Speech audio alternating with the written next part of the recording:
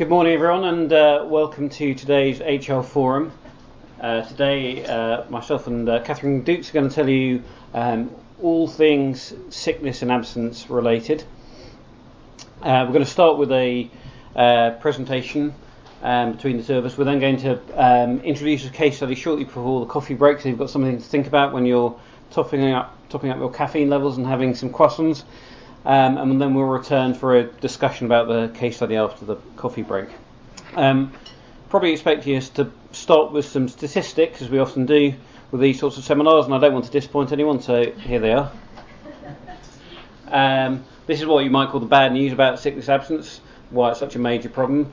So a 2010 survey found that 1 in 5 UK workers feigned an illness last time they took a day off work as sick leave. Topical. Lots of people in the UK choose to skip work in order to watch sporting events, and in a recent survey the UK was found to be the third worst performing nation when it comes to sport related absenteeism. And apparently the sport most people take time off to watch is football. The worst performing nation in the survey, I was quite surprised to find out, was China, where they like to take time off to watch basketball, followed by India, where they like to watch the cricket. And then more sort of dramatic figure, apparently sickness costs UK businesses £6.5 billion a year. That's the bad news. If you like, the good news is there are ways of dealing with the problem. By proactive management of absences by your employees, dealing with this as soon as employees are absent, understanding your rights and obligations as an employer, which is what we're really going to look at today, and certain other practical steps which employers are taking. Return to work interviews is quite common for organisations that have absence problems. Some companies have an incentive scheme for 100% attendance in a year. That's something that Boots does apparently. I have to say I would be slightly careful about that kind of scheme if you're in an organisation that has a hard-working, long hours kind of culture, because you wouldn't want to be encouraging people to come into work when actually they're really not fit to do so, because that in itself could lead to problems around sort of stress and overwork. Flexible hours, unpaid leave is something else that's been suggested, particularly to deal with things like the absences to watch a sporting event, that kind of thing. And if all else fails, you could think about a company choir. I read something on the internet the other day that apparently T-Mobile has introduced a company choir at its Merthyr Tydfil call centre, which has apparently reduced absences by 50%. And they describe this as a motivational company choir. Not quite sure what that involves, singing the company song or something. So what are Kathryn and I going to be looking at? Well, Kathryn is going to look at an employer's main duties when you're dealing with sickness and absence. What do you have to do in terms of sick pay, the relationship between sickness, absence and annual leave, maternity-related sicknesses, PHI benefits, duties to make reasonable adjustments, and stress. And I'll look at it from the other perspective, actually what are your employer's rights, what can you do when you're faced with this kind of situation, in terms of requesting medical reports, if you want to stop enhanced sick pay, and dealing with short-term absences, long-term absences, unauthorised absence, and the perennial problem of an employer going off sick when there's a disciplinary situation going on, or a redundancy situation. So I'll hand over now to Kathryn to talk about it from the employer's duties perspective. Morning everyone. So the first duty I'm going to look at is the duty to pay sick pay. And I don't want to teach anyone to suck eggs here, I'm sure you all know about sick pay, so I'll just touch on this really briefly. But as you'll know, there's no statutory right to full pay when you're off sick. There may be a right under the employee's contract of employment, but otherwise, failing that, there's just a duty to pay statutory sick pay, which is currently £85.85 a week, if the employee is absent for more than 4 days. So statutory sick pay isn't payable for the first 3 days of absence, it's only payable thereafter, and then it's payable for up to 28 weeks in any period of incapacity for work. And the period of incapacity for work is linked to the previous period if there are less than 8 weeks in between them. Thereafter, so after the employee's exhausted the 28 weeks of statutory sick pay, an employee can claim unemployment or incapacity benefits from the Department for Work and Pensions. And the other key thing to note about statutory sick pay is there's no age limits on that. So if an employee is over 65 or under 18, they're still entitled to statutory sick pay. As an employer, you are entitled to ask for evidence, reasonable evidence of incapacity after the employee's been absent for more than 7 days. So usually you would have a self-certificate before that, and then the employee would be required to provide a statement of fitness for work. It used to be called a sick note, it's now called a fit note, from their GP. And it can be a condition of payment of statutory sick pay that they produce that. Moving on to the slightly more complicated topic of sickness absence and annual leave, and I've already had one person ask me a question about this, so I think this might be quite topical. And in particular looking at workers who are on long-term sickness absence and what happens to their holiday entitlement.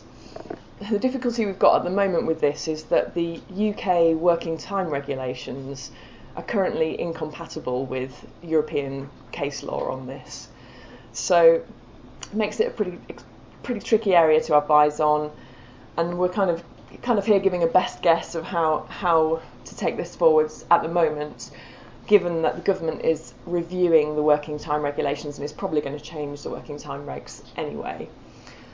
So at the moment, the European Court of Justice says that provided that the workers had an opportunity to exercise annual leave, the UK and other European member states can prevent an employee from carrying over their annual leave. The working time regulations just say you can't carry over the 4 weeks basic annual leave entitlement in any circumstances. So there's a bit of incompatibility there, because obviously the European Court of Justice is saying if the employee has been on sick leave and hasn't had the chance to use the annual leave, then national law can't prevent you from carrying that over.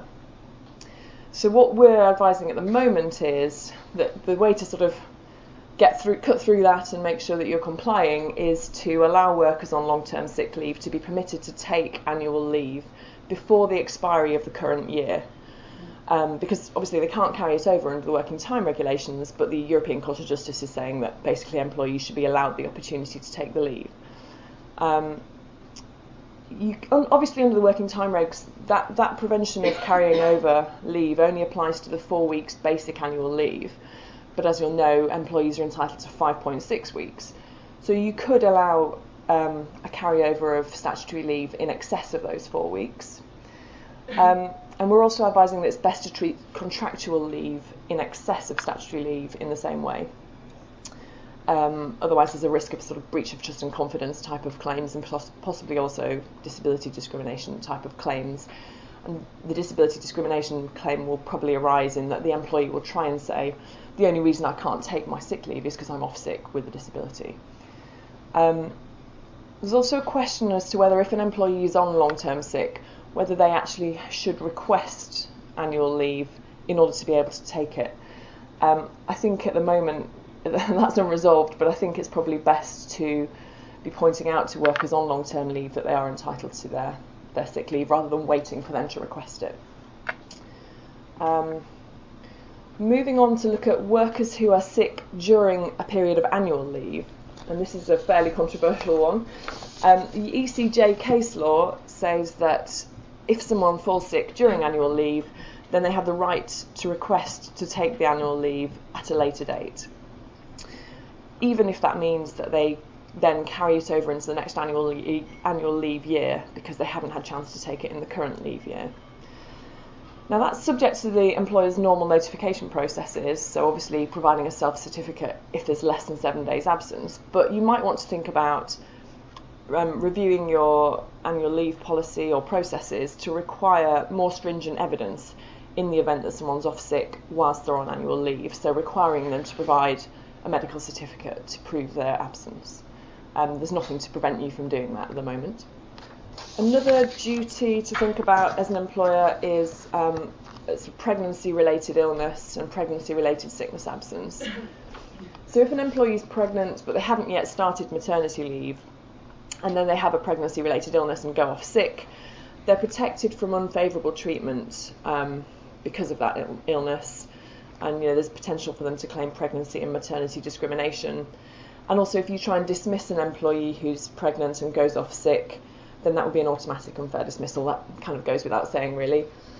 The other thing to bear in mind with maternity and pregnancy-related sickness absence is that if someone's off sick for a pregnancy-related reason 4 weeks before their expected week of childbirth, then that triggers the maternity leave automatically. So it's just worth bearing that in mind. The other thing about, it's not really sickness absence, but sort of maternity-related issues, is that employees are entitled to reasonable time off for antenatal care on full pay. And that's not just restricted to medical examinations, it also includes things that have been recommended by a GP or midwife, like parent craft classes, but you are entitled to ask for evidence of an appointment. At the moment, there's no legal right for fathers to ask for time off to attend antenatal appointments, although the government guidance does say that employers should be encouraging fathers to go along and encourages employers to allow that. Okay, moving on now to permanent health insurance. And permanent health insurance is often confused with private medical insurance. Obviously, the difference being private medical insurance is paying for the individual to go and see a specialist, have treatment, whereas permanent health insurance is in the event that someone's so ill that they can't work for an extended period of time, it'll provide continuation of a percentage of their salary, usually around 75%, until either they're well enough to return to work or they are old enough to retire. And there's usually a sort of waiting period of between 6 and 9 months before that kicks in. It's also usually, almost always conditional on the individual remaining in employment or remaining employed, albeit that they're not attending work. And this can create some difficulties around managing that continued employment. They remain on your books. There's an implied term that's implied into contracts of employment that says that you can't dismiss an employee so as to deprive them of permanent health insurance, except in cases of gross misconduct or redundancy.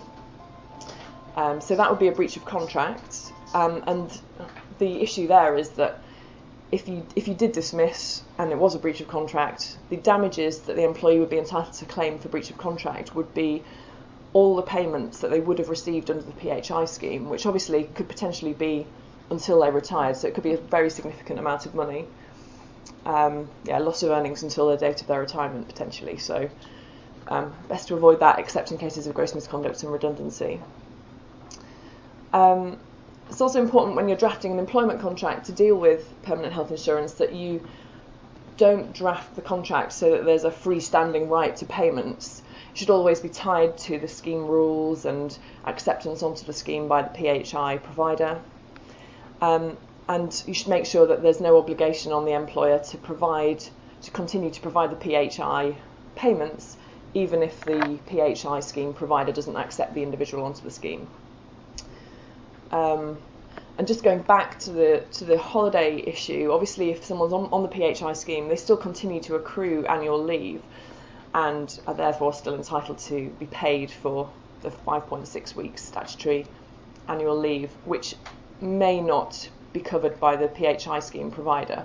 So you may be left paying the difference between the 75% salary that's covered under the PHI scheme and full pay for the 5.6 weeks annual leave, unless you do some clever drafting with the wording of your contract to avoid that.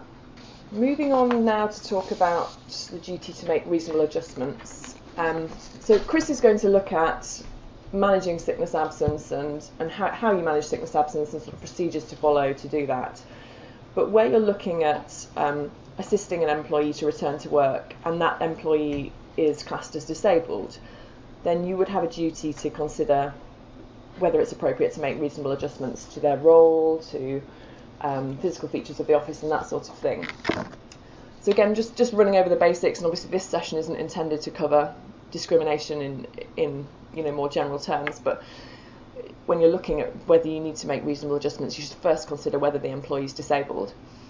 And as you'll know, whether the test is whether someone has physical or mental impairment which has a substantial and long-term adverse effect on their ability to carry out day-to-day activities. More often than not, it'll be necessary to get medical advice about whether someone has a disability or not. So if you establish that somebody is disabled, then you need to look at the duty to make reasonable adjustments. And where you have a provision criteria or practice or some sort of policy or a physical feature of the work environment that puts the employee at a substantial disadvantage compared with those who are not disabled, then you should consider making adjustments. And examples would be the requirement to work in accordance with the employee's full contractual hours. Obviously, if you're disabled, maybe that getting to work for 9 o'clock every day is very difficult, travelling in rush hour, or the employee has some illness which means that they aren't physically capable of doing a full day's work 5 days a week. So then it's a question of, is it reasonable to make an adjustment to their working hours or some other feature of their the workplace to try and help them to come back to work.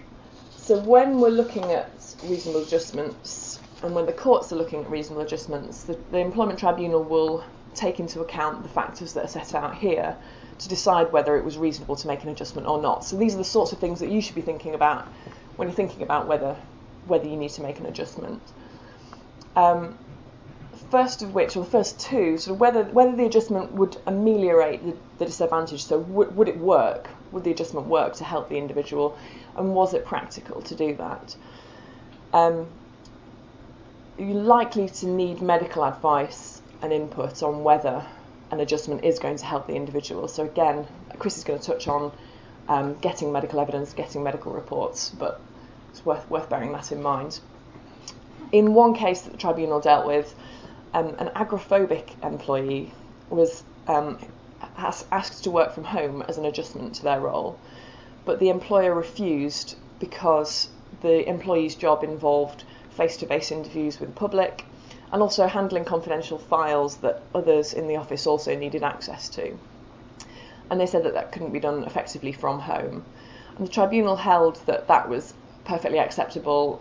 It wasn't a reasonable adjustment to allow the employee to work from home in those circumstances. So it's quite a reassuring judgment. I guess the issue, it's a fairly old case, and I wonder whether now, with the advanced technology that we have and ability to scan files and keep them confidential and send them electronically, whether that case would still hold. I guess if they still have a big part of their role that involves face-to-face interviews with the public, though, working from home isn't very practical.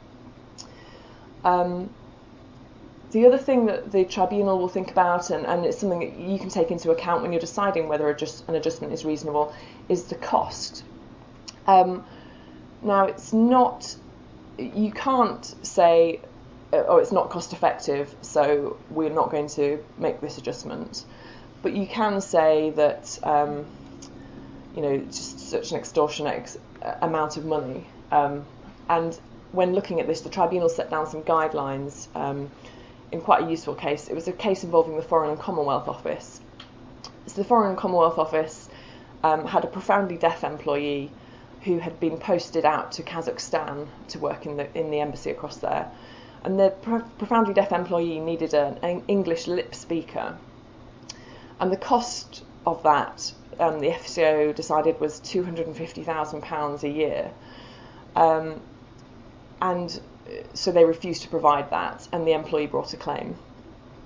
When looking at whether that was reasonable or not, the tribunal looked at the total disability budget that the FCO provided for all of its staff, which was £500,000 a year.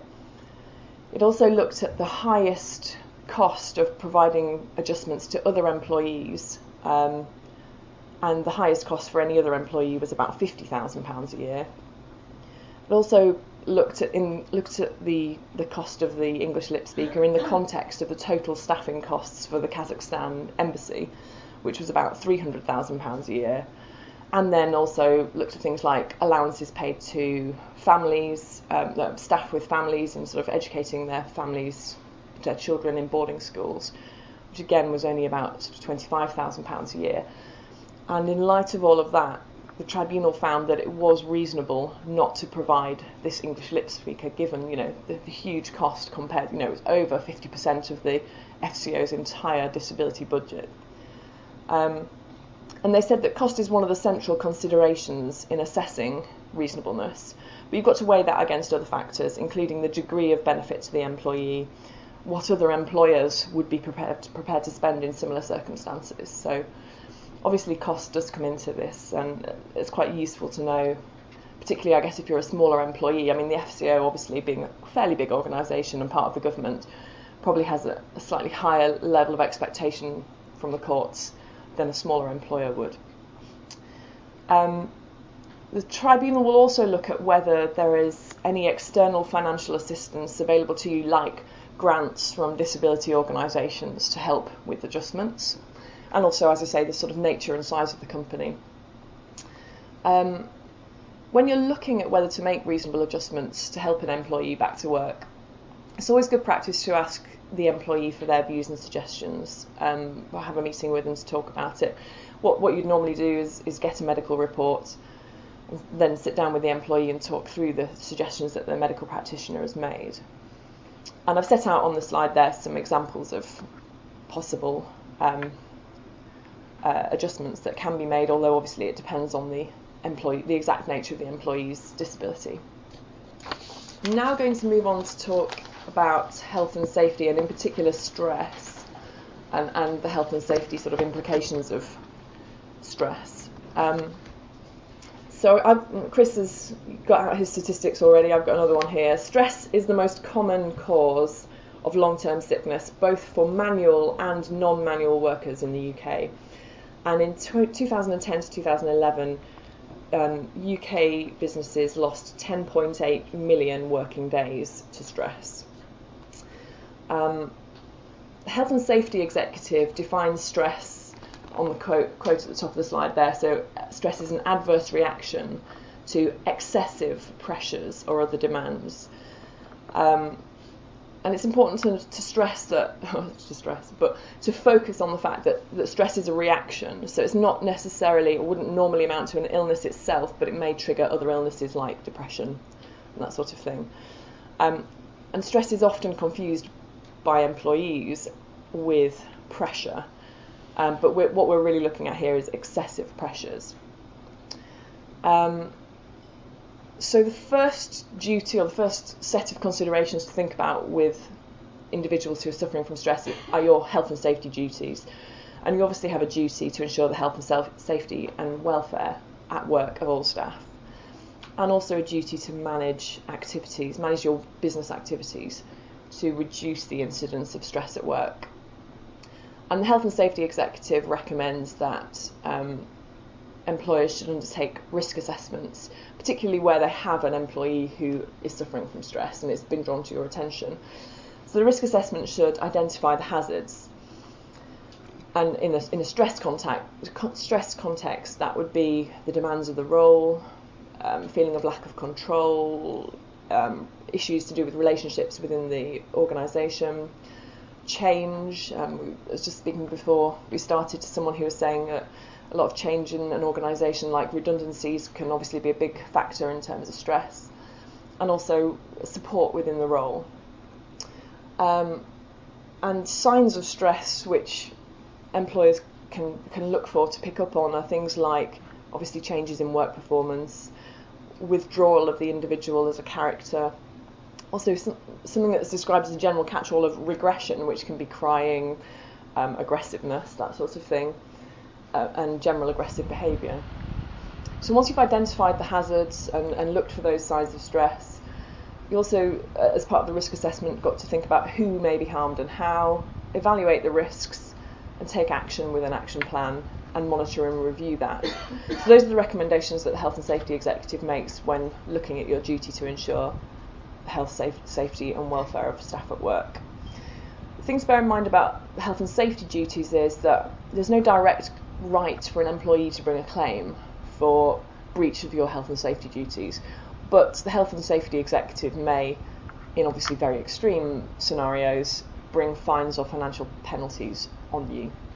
Moving on then to look beyond sort of health and safety to more general duties to do with stress.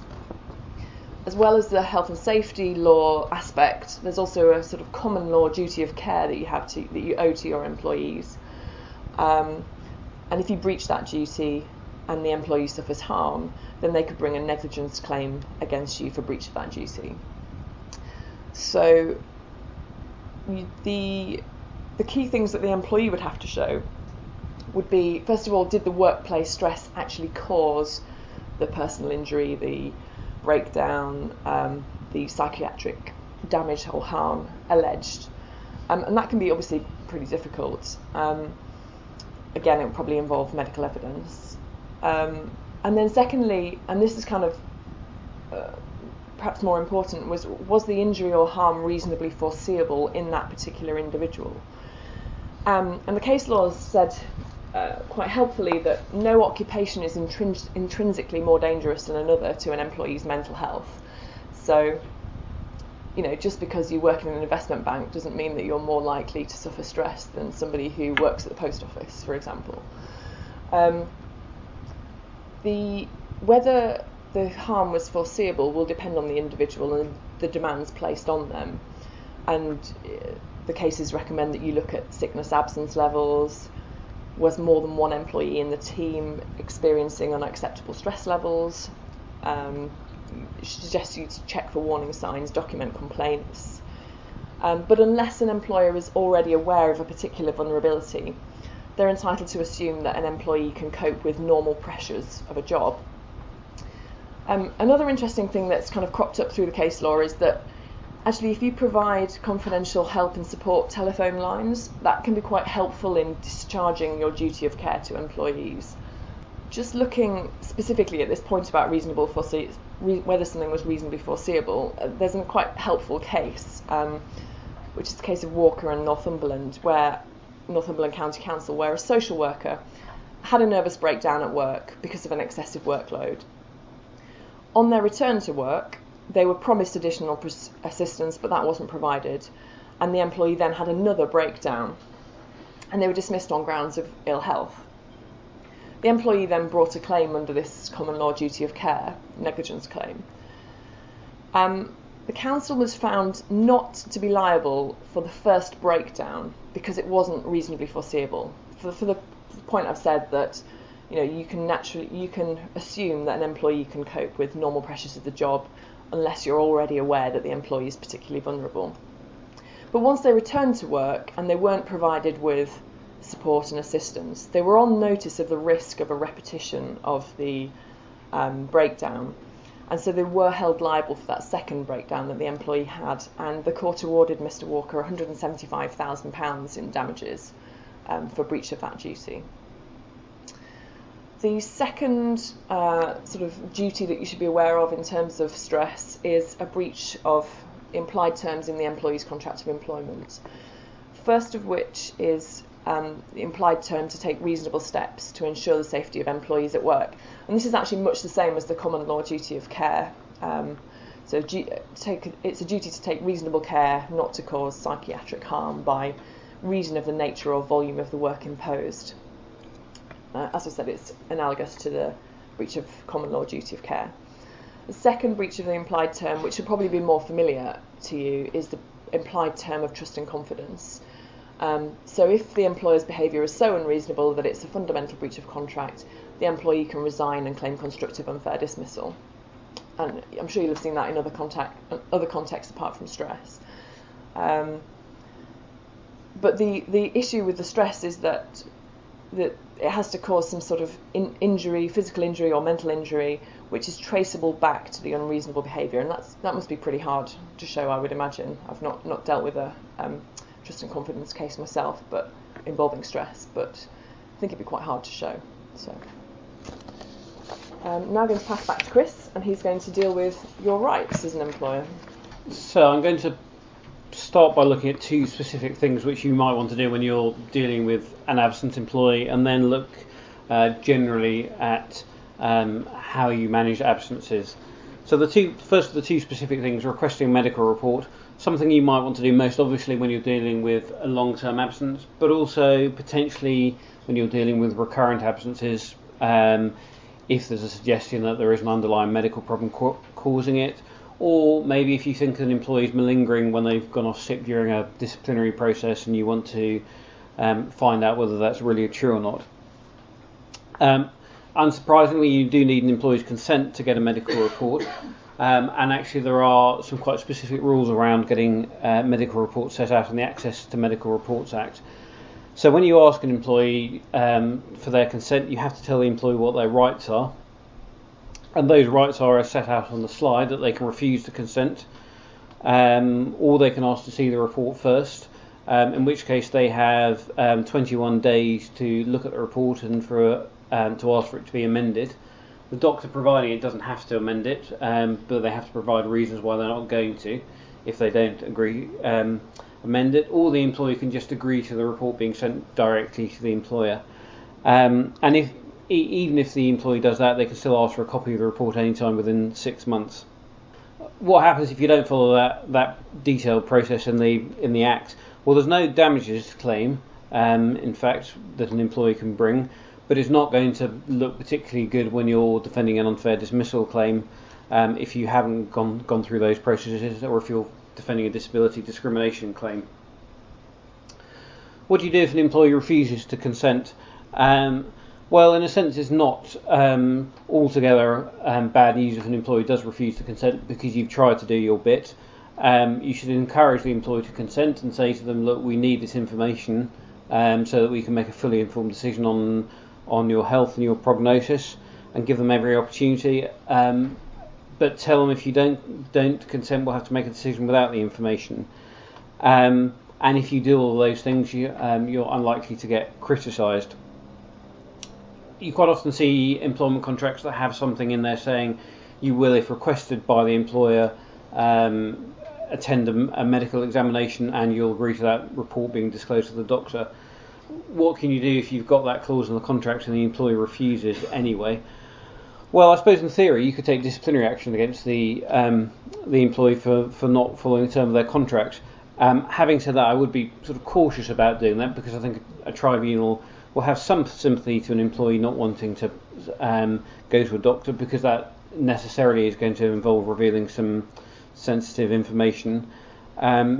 So I think it's something you can use to remind the employee, to encourage the employee to go and get the medical report, but ultimately I would be cautious about taking sort of formal action against the employee if they don't comply, unless, for example, the employee's in a safety critical role where you've got a good reason for needing them to go and get a medical examination. Next thing I wanted to look at was stopping enhanced sick pay. My experience is it can be a very good way of sorting out the genuinely sick from employees who are malingering. It's amazing how quickly employees get better. Some employees get better when their sick pay stops. But can you actually do that? What are the risks? What are the considerations if you do want to stop an employee's sick pay? Obviously, the starting point is to look at the employee's contract and the handbook. What does that say about their entitlement to sick pay? Is it contractual? Is it contractual for a couple of weeks and then discretionary? Is it entirely discretionary? If it is contractual, are there any requirements the employee's got to satisfy? For example, notification requirements. Again, this is an area where I would be a little bit cautious about not paying sick pay just because an employee hasn't completely complied with the technicalities of notification requirements, for example, in relation to sick pay. But it is worth looking at. Even if it's not stated to be contractual, do you effectively have a custom and practice of paying enhanced sick pay? And this is a situation we come up against quite a lot, where the contract says sick pay is discretionary, but the employer says we always pay up to 6 months sick pay, but we don't want to do it for this person. Has the entitlement become contractual by custom and practice? Potentially, the case law talks about a policy being reasonable, notorious and certain in order for it to become contractual by custom and practice. So I think you'd need to look at how often you do pay full sick pay, how often has this been an issue, how well known is it within the organisation, and what's the reason for wanting to move away from it in this situation. Even if you come to the conclusion that sick pay is discretionary, you need to exercise that discretion in a fair and reasonable manner, thinking about your trust and confidence duty. So even if it's not contractual, expressly or by custom and practice, you need to be thinking about, well, if we always pay up to 3 months' pay for other employees, why are we only wanting to pay this person 1 week? Do we have a good reason for wanting to pay this person less? So some element of consistency, unless you've got a good reason for doing otherwise, and also some element of communication with the employee. So a good policy often is you might pay, for example, for a couple of weeks and then tell the employee, look, we're going to pay for another week. Sick pay is discretionary. We're going to pay for it for another week, but then it's going to have to stop after that. And then the other consideration is if the employee is disabled, do you need to continue paying sick pay as a reasonable adjustment, something that Kathryn was talking about? Short answer is not usually no. There's a Court of Appeal case which quite helpfully says the purpose of reasonable adjustments is effectively to help an employee come back to the workplace, and continuing to pay full sick pay doesn't do that, so you don't usually have to do that. The one exception to that is where the employee's off work because the employer's failed to take reasonable adjustments. That comes out of a Court of Appeal case called Nottingham County Council against Meikle. In that case, the employee had impaired vision. The employer refused to do anything about it in terms of reasonable adjustments, and therefore she went off sick. She already had a contractual entitlement to 6 months full pay and 6 months half pay, but the Court of Appeal said actually because you caused the absence by not making reasonable adjustments, you have to continue paying this employee full pay. But that is quite an exceptional situation. Turning to sort of specific situations you might want to deal with. Firstly, short-term absences. How do you deal with that? The person that always takes Fridays off or days off after a bank holiday. Typically, you'll be doing something like a disciplinary type procedure if the employee's got lots of odd days off. So it's going to be a case of meeting the employee, explaining that absence levels are a concern, exploring with the employee the reasons for these, explaining you're going to review them going forward, set some expectations as to what an acceptable level of absence is, and explaining that if absence doesn't improve further, you might have to take further action. You'll probably start off with an informal meeting, but at an appropriate stage you might give the employee a formal warning, and if things don't improve, you'll probably need to hold further meetings with the employee and consider issuing further warnings, ultimately potentially moving to dismissal. The other things you should be looking at are when you meet the employees, what's the risk of a recurrence, and is there actually some kind of underlying medical issue here which is causing these problems? Asking the employee, is there anything wrong? What's going on here? And if necessary, you might need to get medical advice. You might need to think about reasonable adjustments. Looking at long-term absence, that's probably something you're going to deal with more under your capability procedure. Again, there's going to be elements of consultation with the employee, and you're going to need to get medical advice. It's difficult to be too sort of prescriptive about what you do with long-term absence. The number of meetings you have, the length of the process is very much going to depend on the prognosis, what comes out of your fact-finding. If your first medical report says actually the employee's got no prospect of ever coming back to work, and the employee confirms that, you're probably going to be able to move to dismissal fairly quickly. If the indication is that the employee is going to be off for a month but can then make a phased return to work, then you're probably going to have to wait that month till the employee's ready to come back for work. So as I say, the sorts of things you should be looking at are meeting the employee to discuss the reason for the absence, getting medical advice on what's wrong with them, with a view to establishing if they have a disability. It's worth saying on this that the doctor can be asked to give his opinion on the various elements of the disability test which Kathryn talked about. Ultimately, it's not a medical question, it's a legal question as to whether someone's disabled, so you shouldn't blindly follow what the doctor says as to whether the employee is disabled or not for the purposes of the legislation. You want the medical report to give you an opinion on the employee's prognosis and on reasonable adjustments. and then you should be consulting the employee about the medical advice, the prognosis, reasonable adjustments, potentially alternative roles within the organisation. I guess the other thing to be thinking about with the medical advice is who do you go to get the medical advice from. In practice, employers will often start off with the employee's GP. Depending on what comes out of that, you might then want to move to a specialist doctor. There are some doctors who are known for giving sort of more employer-friendly advice than others, and it can be quite helpful to go to an occupational health company that will perhaps take a slightly more robust view of an employee's condition than the employee's GP might. In practice, one of the issues that takes up a lot of the time and energy in dealing with long-term absences is reasonable adjustments. It's not enough, as I say, to just ask the employee for their own suggestions. The case law there's some conflicting case law in the extent to which an employer's actually got to consult the employee about reasonable adjustments, and whether failing to consider reasonable adjustments is a breach of the duty in itself. In practice, you should show that you've considered, create a paper trail and consult the employee, because you're never going to be criticised for that. Kathryn has talked about some of the things you might have to do as an employer, but it could include things like moving the employee into another role, another vacancy you've got, and you should probably, if you're going to do that, you should probably be doing that without requiring the employee to undergo a competitive interview process. That comes out of a House of Lords case a few years ago called Archibald and Fife Council. That concerned an employee who worked as a road sweeper and became unable to work, and the House of Lords said actually you should have moved this employee into an office role without requiring him to go through a competitive interview process. Potentially, more dramatically, it could even include creating a new role for the employee in exceptional circumstances. There's a case called Southampton City Council and Randall a few years ago, concerned an employee who works as a lecturer. Apparently he taught mainly mature students, but sometimes had to teach younger students as well. When he was teaching the younger students, apparently he had to shout quite a lot.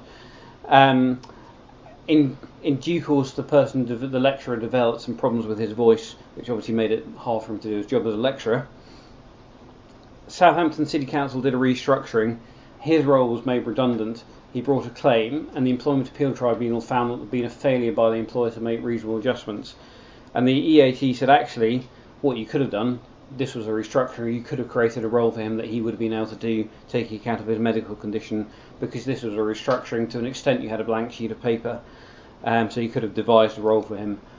Now, I'm telling you about this case not because that's always going to be something you're going to have to do, but I think it just illustrates how widely you've got to think about these things, how much you've got to think outside the box, and how far you potentially have to go with reasonable adjustments. It is quite an onerous obligation. Where I've seen employers get into trouble, it's where they've taken a sort of tick box approach to it. And then other things, some of this Kathryn's talked about already: equipment, other support for the employee, perhaps taking away part of the job, extra rest breaks, extra training, supervision, shorter hours, that kind of thing. So when can you get to the point when you can justify dismissal? Well, I suppose you're looking at these sorts of things. Most obvious question is how long's the employee been away, and what are the prospects for them coming back? But also, how important is it to have someone doing the role? For someone more senior, you're probably going to be able to justify moving to dismissal a little bit more quickly than for someone more junior, because it's clearly going to be more damaging for the organisation to have one of the directors away for a long period. Have you satisfied your reasonable adjustments obligation? Have you consulted fully? Have you got up-to-date medical advice? It's worth bearing in mind that one medical report isn't necessarily going to be enough if this is going on for quite a long period of time. If the employee's out for a few months, you might need to get a final medical report before you confirm your decision to dismiss. Looking at their length of service as well, and then a couple of other thoughts not on the slides. Firstly, think about PHI. As Kathryn said, if you dismiss someone who's got an entitlement to PHI, then it's probably going to be pretty expensive, because most PHI schemes say that to be entitled, the employee has to remain on the books as an employee even though they're not doing any work. And the other factor is, if you have actually caused as an employer the illness, you're probably going to have to go the extra mile. There was a case against RBS 2-3 years ago, a stress case, and the employee challenged the dismissal, saying, "You caused it, you can't dismiss me." The Employment Appeal Tribunal said, "No, that's not right. You can dismiss someone, but you do definitely have to go the extra mile if you've caused the dismissal yourself." One other thought on long-term absence, a point we get asked sometimes, is about bringing in a temporary replacement. Can you do this whilst the person's off sick? Yes, potentially, but you have to be careful about how you message and communicate it. It's very important to say to the employees off sick that we're doing this on a temporary basis. Doesn't mean we prejudge the outcome of how your absence and how we're managing it is going to go, because otherwise potentially you risk a constructive dismissal claim, or you risk the employee arguing that you're going through this process with me, but actually you already know where it's going to end up because you brought someone else in to do my job. You also do need to think about, can we justify it by reference to the needs of the business? It's going to be easier to justify for a more senior person.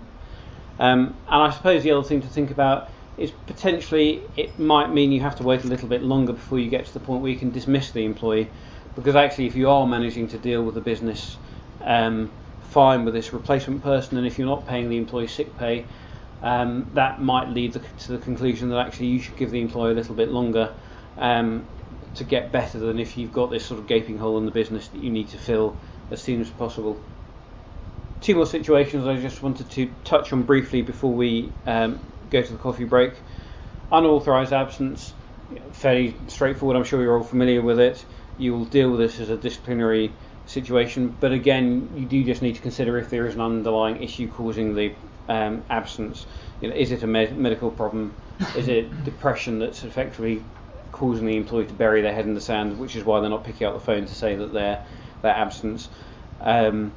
Is the employee being bullied by their manager and doesn't want to speak to them, that kind of thing? And obviously any sanction needs to be proportionate, taking account of how long the employee's away, what their previous record has been, and what their explanation is for why they didn't contact you. And then lastly, the sort of perennial favourite, the employee who goes off sick when you tell them you're going to start a disciplinary process with them, or less commonly, but still happens when you're starting a redundancy process. I guess legally you need to be thinking about primarily about fairness for unfair dismissal purposes, so you can show you've acted reasonably in all the circumstances if you get to a position where you're dismissing the employee, or potentially if they resign and claim constructive dismissal. Also thinking about the trust and confidence duty, acting in a way which is consistent with that, and potentially, I guess, disability discrimination. They are less likely to be applicable for the situation where someone just goes off sick during a disciplinary hearing. And it's going to be a balancing exercise. You might need to delay the process to some degree. You need to look at how long the employee's been signed off for and whether other employees are affected by the delay.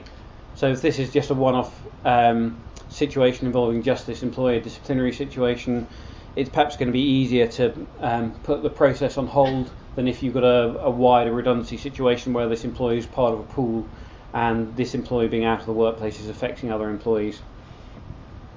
And it's also worth saying there is some case law which suggests it may be a reasonable adjustment to change your procedure, and probably a matter of good practice for unfair dismissal purposes anyway. So stuff I'm sure a lot of you are familiar with, thinking about consulting the employee near their home, allowing them to make written submissions, allowing them to be accompanied by a friend rather than just a colleague. And eventually you can get to a point where you can make a decision without the employee's input, but you should give them plenty of opportunities to participate in the disciplinary or redundancy process as it may be first, and being flexible about that, how that happens. And you should warn them before you do get to that point. Say, look, if you don't find a way of participating, we will unfortunately have to make a decision without your input. Give them a final opportunity to be consulted. We're going to break for coffee in a second, but before we do, I'll just introduce the case study to give you something to think about, and then after the coffee break we'll look at the questions. So the case study concerns a company called Wimbledon Media, which is a digital media agency. We're told that Andy is employed by Wimbledon Media as a creative director for their Adidas account. He spends lots of time sitting around in beanbags or hunched over his iPad. About a year ago started complaining he had a bad back and neck pain, and 3 months ago went off sick. He's provided regular statements of fitness to work from his GP, saying that he's unable to work because of his back pain. He's entitled to 4 months sick pay. But Roger, the HR manager, is becoming concerned about this, particularly because Adidas is a key client for the company, and the company doesn't want to be without its creative director for too long. So Roger's under pressure to sort this out one way or another, and the company's concerned it might lose the Adidas account. So the sort of first question we're asked is, what should Roger do next in managing Andy's absence? We're then told that we've got a report from the GP which isn't very helpful, and it's got lots of vague statements in quite a common scenario. They're saying he's got back problems. He should be able to come back to work in about a month, but he shouldn't sit on beanbags quotes for long periods of time or use his iPad for, excessively, and the doctor talks about an excessive return to work. So again, what should we do in response to that? We're then told that there's a meeting between Andy and Roger, which they talk about his return to work. Andy's saying he shouldn't use the iPad for more than 2 hours at a time, and should take 10-minute breaks every 1 to 2 hours. And he's suggesting that Wimbledon Limited should employ someone to help him out. Roger, for his part, is concerned that the agency can't afford to employ someone else, and wonders whether this is necessary. So you're asked to think about, do you have to do this? And is there any impact on your answer if Wimbledon Limited's got some financial difficulties? And then lastly, another employee, Rafa, apparently employed as a sales manager and likes to party, and he's been taking off a lot of Fridays, 10 separate Fridays since January. And the word is amongst the employees that he likes to go out in the town and drink a lot, and it's become a bit of a joke within the team. So we're asked, does it matter that the evidence about him drinking is just anecdotal, and what should we do about the whole situation? And then we're told that there's a meeting with Rafa, who says that actually this is happening because he's very stressed about work, and what should we do about that?